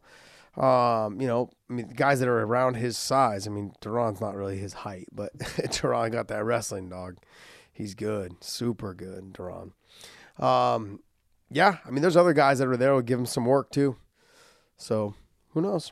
We'll see. We saw Tony Johnson just fought. I mean, his wrestling's not good in terms of that, but, like, he's got a lot better since we saw him. They'd be willing to stand and bang with you a little bit as well as try and get you to the ground. That's a start. You know, you're not going to get in there and just wrestle against Deron right off the bat. You know, he's got to handle you. So, anyways. At least he's like, I look at it this way. At least Kevin Holland is looking and saying, all right, here's where I'm seeing I got a hold of my game, and I gotta take and do something to patch this hole so people cannot use this blueprint to try to get another win against me. So it's the right move by Kevin Holland. Congratulations for being smart enough and humble enough to say, hey, I need to do this, and that's good. Yeah, I think it's not just the wrestling though, John. Like there was moments where he could not just the wrestling, but the wrestling will at least get him to the point where he's stopping the takedown more, and then maybe it'll help him in the scrambles of getting himself back to his feet so he can get back to what he's going to do. Yeah, because there was a lot of times where he was trying to land up kicks and the up kick was gone, and he kept trying to do it, and he ended up getting like stack pass and then passed, and like just, you know, there was those type of situations. That's a low fight IQ in those type of situations. He's a smart fighter. He does a lot of good stuff. You know, he's just got to clean up a couple little areas. I mean, we talked about him for the last year and a half because he exploded onto the scene. He's good. He has the abilities. He's good. His style's good for the sport. So it's just a matter of him cleaning up those small little details. I think he could eventually make a run at the title. So I'm not saying he's going to win it. I'm just saying he can make a run at it. What else you got for us? This next piece is John sent us earlier, and it was this is awesome. All right, guys. We want you guys to watch this video, and we want you guys to see what you think is wrong, and John's going to talk about it as well. But this is great. I love this. So I'll post a link to the video in the video description, so you guys can click on it and watch it on Twitter as well. This is great. You guys just pay attention to the ref. This is the ACA Young Eagles, and it's their young fighters. Here's your referee. And never ever leave fighters by themselves. He goes over, picks something up. The cage door's open, and they just start fighting because, man, they're there to fight. I love that. Oh, we got a knockdown. Oh, let me run over here. Oh, stop what you're doing. I think we have a problem. Oh, my God. That's crazy. The ref is not even near them as they start fighting. Watch the ref. Just turns his back on him, starts walking away.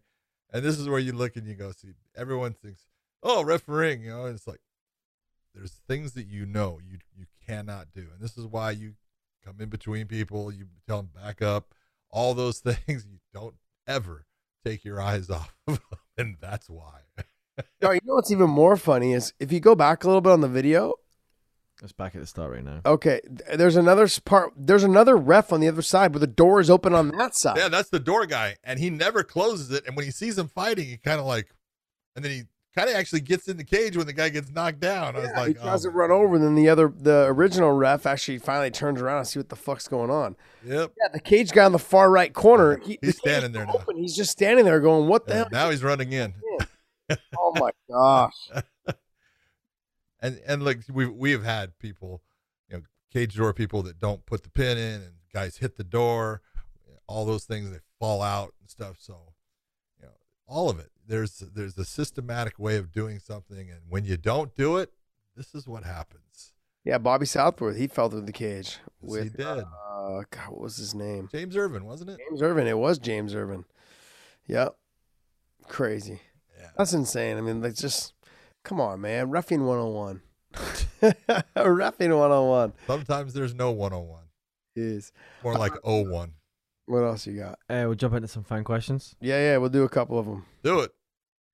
All right. Well, the first fan question comes from Mattis De Wild, and he asks, "What is the most underrated aspect of MMA?" Ooh, underrated aspect. Like style? I read the question to you. To me, I'll make it real simple. To me, the most underrated aspect in people when they're watching now MMA of 2021, the underrated aspect of it is they do not understand how much it takes to get there. How many different styles of fighting that you have to actually be proficient in at this point, because it's not like it was in the past. It's for people of today fighting in MMA, it's underappreciated how good they are at a multitude of things. They're not the best in the world at it, but they're damn good at it. And then they're damn good at another aspect, and they're damn good at another aspect. So that's what I think is the most underappreciated thing when people are watching MMA. Yeah, they think it's just people off of a bar stool just stepping in the cage. Didn't do any running or cardio or any of that shit, and they just think that they can do it. I really couldn't tell you. I think it really, like, I agree with you. It really has come down to just a lot of the fans and the casuals being casuals and not giving the fighters the due respect that they think it takes to be an athlete. It doesn't matter. It takes to get there. Yeah, and it's exhausting. It's exhausting to see a guy that is sitting on his fucking couch in his underwear eating Doritos, fucking saying, "Oh yeah, I would have fucking finished him." Doritos are good though. That shit happens. Like it is. I think, but if you don't think about that, and you just keep moving forward. That's good. But I mean, I would say the underappreciation from the everyday person is probably there. What else you got? Sam McLean asks, what makes the lead uppercut so dangerous to throw in MMA? How do you minimize that danger to make the technique more practical in an MMA skill set? Josh? I think the lead uppercut's dangerous to throw in boxing as well. It is. Why? Explain why. I mean, you're lowering your hand to get it underneath, and you're leaving your chin wide out in the fucking open. It takes a long time for that punch through the setup and the actual, throwing of it. It takes a while for it to get there. Do you know you could be straight shotted right and pop you back, and you get hurt when your punch never lands. You know who the guys you throw that against? Jake Poodle Paul. Okay, that's who you throw it against. Guys that lunge in with punches and dip their head down. That's the punch to throw it. You just got to make sure that he's committed to whatever it is he's throwing. Like, he likes to lead with that leading left hook, but he dips his head as he throws it. So when he does that, I mean, if Ben was smart, he would just cover on that side and throw a little. And it doesn't have to be hard. That's the misconception with the uppercuts. All I got to do, and also, too, the uppercut is to lift the chin. So whatever punch I throw next, it lands clean. So that right lead uppercut or that left lead uppercut is followed by a right or a left hook. It's all about lifting the chin so I can hit you with the hook. And then after I hit you with the hook, try and finish with a straight punch. Right on the pipe. Hey, look at that. Boxing 101 podcast. It is. Learn that shit. Next question comes from Tam A, and he asked, does Big John have any cop stories he can share? Others have wondered the same thing from the comments in previous videos. Stay awesome, guys. Stop trying to use the guys from the comment section, okay, to feed your question, buddy. We understood. That's why we're answering it, okay? It's not them. You want to know. That's what it is. Go ahead, John. Take it away. I mean, cop stories. Lots. I have all kinds of cop stories, but it's like, which ones can you actually share, and what is done? Tell us a funny one.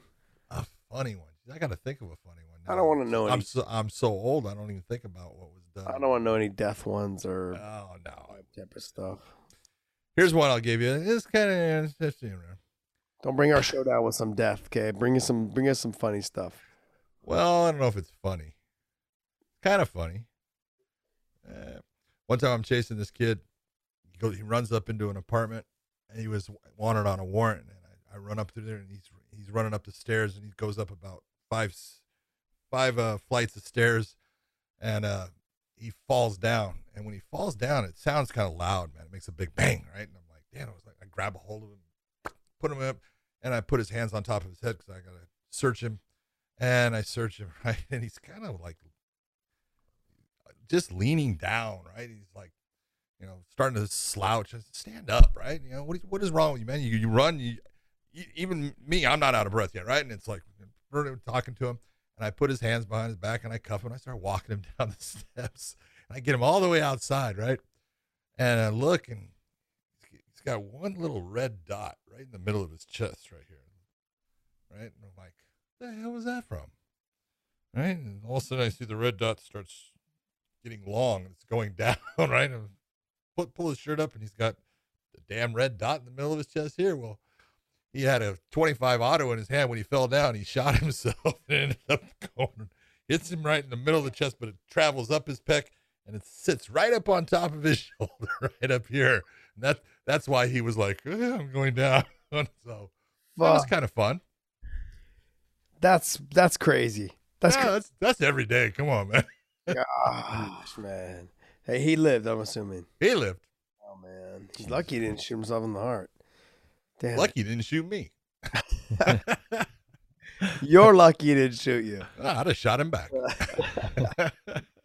Oh, all right. What else you got? All right. Next question comes from a Josh T, and he says, "How does John not know what the back of the head is?" I'm just kidding. What an asshole! Were you wondering for a second there? Yeah, Josh T. Oh yeah. I had to get that one in. I'm sorry. All right. Next. I wonder who the hell would ever have their name Josh T. Right. That's why I used at the real punk. William Del Val wants to know, with Khabib retired and Jones declining, is Usman now the pound for pound best? Usman? I mean, until Jones is out of the equation, he's the pound for pound best. And Khabib's retired, and I would have still probably had John there. I mean, I think Khabib was there because he was, but they're both relatively undefeated.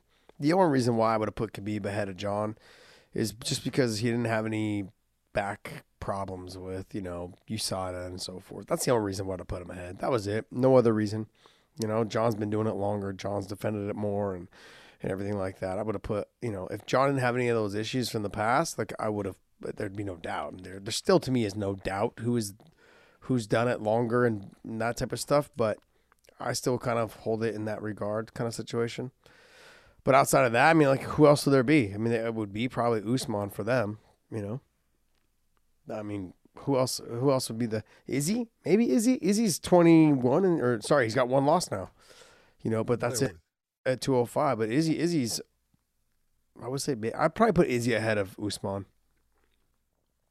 It's hard to though. He's coming off a loss. Yeah, I was gonna say that's a tough one right there. Yeah, that's tough. But he went up. He challenged himself. I mean, yeah. Look, if you put either one you put there, I'm not complaining, to be honest. I'm not complaining. I mean, like if Max had beat Volk the second time, I would have probably put him there just to be there. Where else? I mean, honestly, why are the females not in this conversation? Why is Amanda Nunes not there? Good point. I mean, if John Jones is out, like you got, like this guy just said, or this person, I don't know if it's a guy or not, just said, like, why is Amanda Nunes not there? Or the other one, Shevchenko. Both of those. I mean, Shevchenko, her only loss to Amanda, and that was a weight class that she shouldn't have really been fighting in. And Liz Carmouche, yeah, okay. And long time. It was the cut. Never should have been stopped. Yeah. And so you have that fight, but I would probably put Amanda there, just to be honest, if John Jones is out of the equation. Just I think you answered it. All right. Next one comes from Black Napoleon, and he asks, Josh and Big John, what is your favorite color turtleneck? Turtleneck? First off, I don't own a turtleneck. Neither do I. Because why would I want something that's itchy up on my neck? But if I was going to have a turtleneck, it'd be black. I have a real easy wardrobe.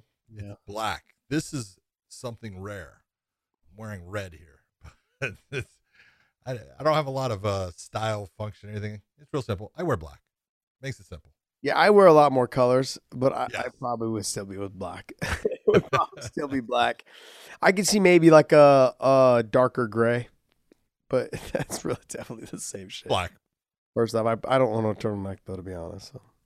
Have you ever owned a turtleneck? Yes, I did. When I want to say it was popular when I was like 9, 10. I was gifted one.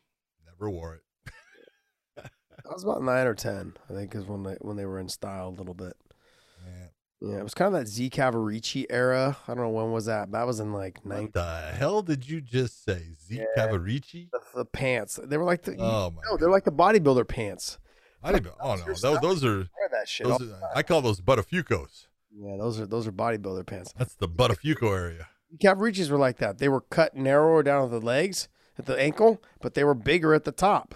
And they were pleated. Zubas was one. Body Alive was what I wore because I had a friend that owned that business. God, they're gonna make a comeback soon. Watch the MC Hammer pants. Legit. They're comfortable. Hey, yeah. So are sweats these days. What else you got? Next one comes from Anders Newberg, and he asks, how do you guys think a fight between Blachowicz or Blachowicz, whatever, versus Bader would go? Hashtag and still. Blachowicz and Bader right now, I personally believe Bader would have to take Blachowicz down, and if he didn't, Blachowicz would end up causing him problems on the feet. Yeah, I mean, I'm just gonna say it. I think Blachowicz right now, with the way that he's fighting, he beats Bader. But I mean, I would give Bader a solid chance if he got a takedown. Yeah, if Bader gets the takedown on that, he's tough on top, and he's not easy to get back to your feet with. So Blachowicz would have a hard time with that. I think Blachowicz in the stand-up, he has the advantage. I think he is crisper with his stand-up. They both have power, but Blachowicz, I think, he's got good power in his hands. But he's good. He's good on the ground. I'm not saying he's not, but when you have certain guys that are heavy and they're good at putting pressure on you, and they're good at lacing your hands and tying up a leg and pounding on you, which Bader is damn good at. I think on the ground, if Bader was on top, Blachowicz is going to have some problems. Now, if Blachowicz is on top, I think he's doing well. I think Bader has a hard time getting him down, though. Yeah, I'm not too sure. That blast double, I don't think it's going to work against him. I think the way to take Blachowicz down, he's got to snatch the single, pull, turn, cut angles. He's got to wrestle him more like a Frankie Edgar style of wrestling. And I don't know if Bader can get back into that type because his blast doubles, he's had so much success with his blast double. Yeah. So I think size-wise, I think Blachowicz is probably, a little bit bigger than him. No? Negative. The same? Yeah. Well, Bader's 6'2", I'd say. Yeah, walks around 235, 230. Yeah. Blachowicz is 6'2", 6'3". And Blachowicz is 6'2" as well, apparently. 6'2". All right. Yep. Okay.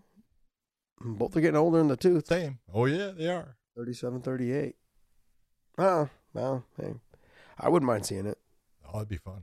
Put it together. Let's go. What else you got? Two more. Okay. I am WHB asks, the UFC is looking to go public, yet some fighters are still making $10K per fight. What do you guys think about that? What was the first part? Is the UFC going to go public? The UFC is looking to go public. Yeah. Look at the UFC going public and the whole thing with that. That's why they don't want to pay John Jones what John Jones wants to make to fight a guy like Francis Ngannou. That affects the bottom line. It affects the way their investors will look because their ratios are going to change. So, they're a business, and that's what people don't get into this. They don't understand. They're in it to make money. That's just the way it is. Do I want to see the fighters making more money? Absolutely. I wish they paid fighters, a lot more money. But when you have fighters that will fight for what is not a whole lot, then they're going to use them. And that's just the way it is. And that's, this is when, all of you are sitting there and you're, oh, the UFC is so good. And so they are good. But this is why you need other promotions. So fighters have a place that they can actually see what I can make at the UFC or what I can make at Bellator or what I can make at the PFL or what I can make at ONE FC, you need those, because if you didn't have them, then trust me, they're going to be making even less money. So this is you can't have your cake and eat it too. You can't have just this one thing and then you want them to pay the fighters what you want them to be paid. That's why you need other promotions to force that equation where they end up having to pay guys what they're worth. John, I think we've been approaching this conversation the wrong way. I think we have to explain to people that listen to this show. We talk all of MMA. Yep. So we talk ONE, we talk Bellator, we will talk PFL, when they have their event, and we talk the UFC. The way we need to, I feel like we need to approach this is that for all of the fans that are out there, all the hardcores and all you guys, if you guys are listening to this, you want the fighters to make more money, you need to start watching all the other platforms. Yep. Because that's what's going to help boost those other platforms to make it competitive for the UFC. You want fighters to make, if you guys are talking about a fighters union, I see, how many old retired fighters I see on Twitter bashing the UFC. I'm not here to bash them. I'm here to simply say, like, if you guys really want to see change, start promoting all the other organizations as much as you guys talk about the UFC. All you're doing is bringing more light to the UFC when all you do is bash the UFC. And when all you do is talk about the other ones. Yeah, no, I'm just saying, like, all they're doing is they're making people just continue to see the word UFC or the letters UFC, UFC, UFC. Every time they post, this is why we want a fighters union. This is why we want this.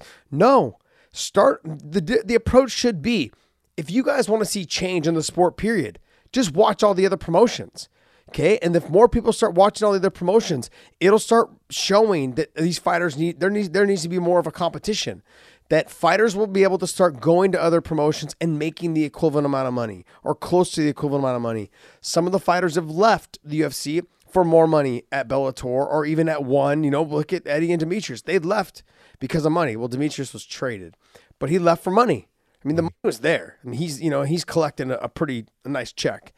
So if you guys, the approach should be, well, especially if you're the fighters that used to fight in the UFC, or you guys didn't ever made it there, and you guys don't like how the UFC runs their business, whatever it is. Okay, you guys, the approach needs to be, you guys need to be pumping these other organizations, and just start tweeting about Bellator, tweeting about ONE, tweeting about PFL. Every time they've got a big fight card coming up, tweeting about it. Just pushing it out there, putting it on your Facebook, putting it on your Instagram. Make sure you guys tune in tonight on this show. Like, Bellator's on Showtime now. ONE's on TNT. You've got PFL is on, I think it's on Fight Pass, ESPN. Right? No, ESPN, or is it ESPN? Tune into that. That will start attracting more of the fighters to see that, look, these other shows are getting a lot of love. Okay, I can go there too and make good money, because now those shows are actually seeing revenue come in with the more people that tweet about it. If you want to make a difference, instead of just complaining about unionization and the UFC is building a hotel in Vegas to have their fighters. That's their next step. They're going to start, they're not going to go to the MGM or any other, they're building their own UFC hotel, and so, like, yeah, they've got the money, but it's because all people do is talk about the UFC. Start sharing the wealth of this other thing. If you guys really want to see change, that's the way to do it. Just my opinion. What do you think? I thought our approach is always like trying to justify to other people why they should watch other shows. No, the justification is, if you really want to see change, start telling everybody about the other shows and which fighters to talk about. Talk about Eddie Alvarez and Demetrius, or Timothy Nastyukhin is fighting for the lightweight title in ONE coming up. That guy's a dog, man. When I did the commentary with ONE, he's phenomenal. He's got big knockout power. Stand-up is tough. And he's just, when he touches your chin, you go to sleep. And his fight with Eddie Alvarez, he was the one that beat Eddie Alvarez. So if you guys want to watch these fights, check out ONE. They've got him fighting for the title in the main event. Like every time I've always said this, every time Patricio, Douglas Lima, Gegard, now Nemkov, anytime those guys are on a card, man, you guys got to tune in. Those guys are nasty good, and then our 135-pound bantamweight division is stacked. And in terms of PFL, you've got Anthony Pettis. He's fighting, and he's got a tough matchup. I can't remember the guy's name. Clay Collard. So there's fights to be seen. If you guys want to help these fighters make more money, and I know I sound like a broken record. I've said it 7 times in the last 2 minutes. Start spreading good news about just support the sport of MMA, not just one promotion. Yeah, but that comes with tweeting, posting about when the show's on, talking about what fights you're excited to see. Get to know the sport and get to know the fighters, and then start sharing that out to your social media, your Instagram, your Facebook, your Twitter. And I'm telling you right now, that will make a big change right off the bat. So instead of being negative, let's be positive about the other promotions instead of being negative about one. I think this spreading the positivity about other fighters that you know that are good, it's going to help the sport grow, and that's going to bring more money to the fighters' dollars or banks. I mean, or pockets. Pockets. There you go. Last one? Yeah, last one. All right. Dahoge asks, for both John and Josh, what is y'all's favorite place you have traveled during your careers in combat sports? Oh, mine's easy. Well, let's go. Let's hear it. South Africa. Gosh, everything about South Africa is fucking amazing. Like, I mean, I went there with someone who was born and raised there, with Trevor Prangley.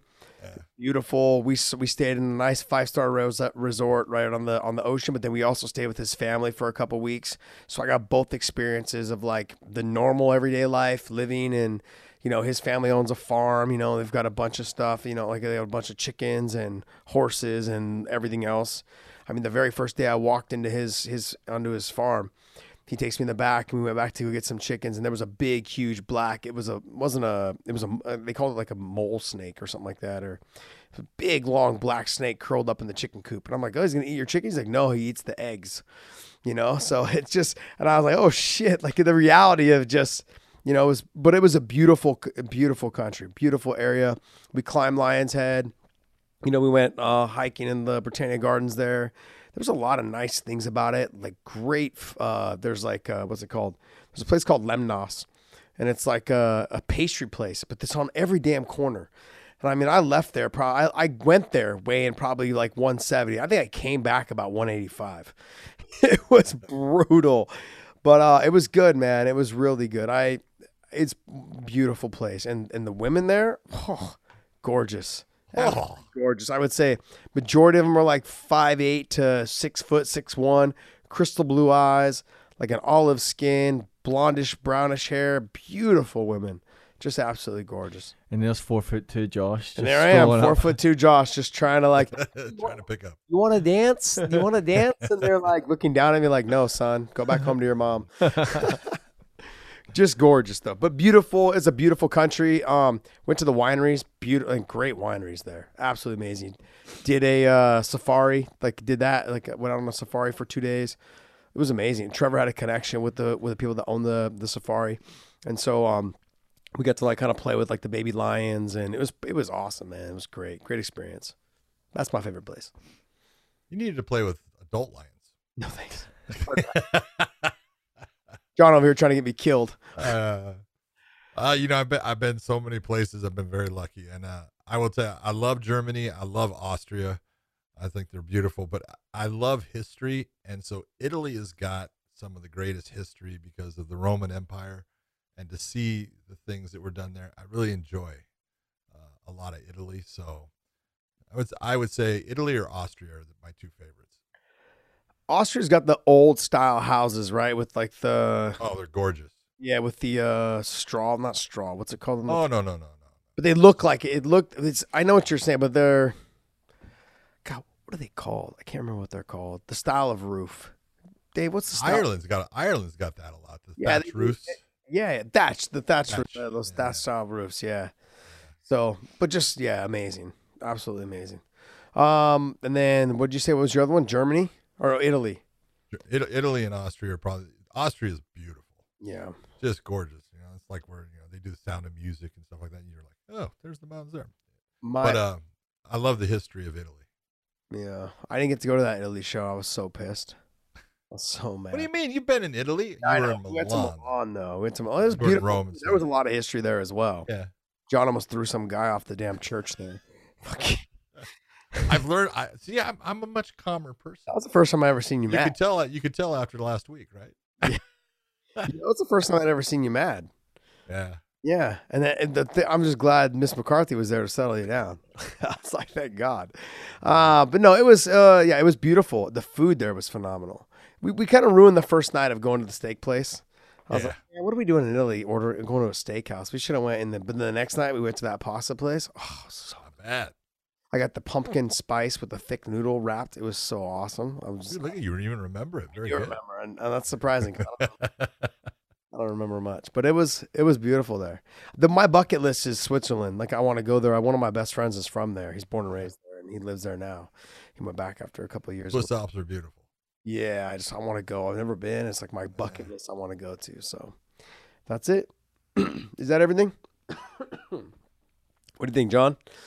I think we're good to go, baby. That was a good show. All right, guys. Well, hey, hopefully you guys enjoyed the show. Hit the thumbs up. Hit the little button off to the corner that has a little bell next to it so you get the notifications. This is our midweek show, so we drop it at a little bit different times here and there. What time do you think we're dropping it this time? Just so we can give you guys a heads up. But 10 a.m. Pacific. So 10 a.m. Pacific on Wednesday morning. All right. So we're gonna give them a heads up at the end of the show. I like that. Yeah, we're gonna give them a heads up, but you still need to hit that little button because you know what, Dave one day might just look at the algorithm and all the little stats of it and be like, you know what, maybe we should drop it at 9. Yeah. You guys will miss it for a whole hour. That's on you. So as soon as you guys see the show is up, hit that thumbs up.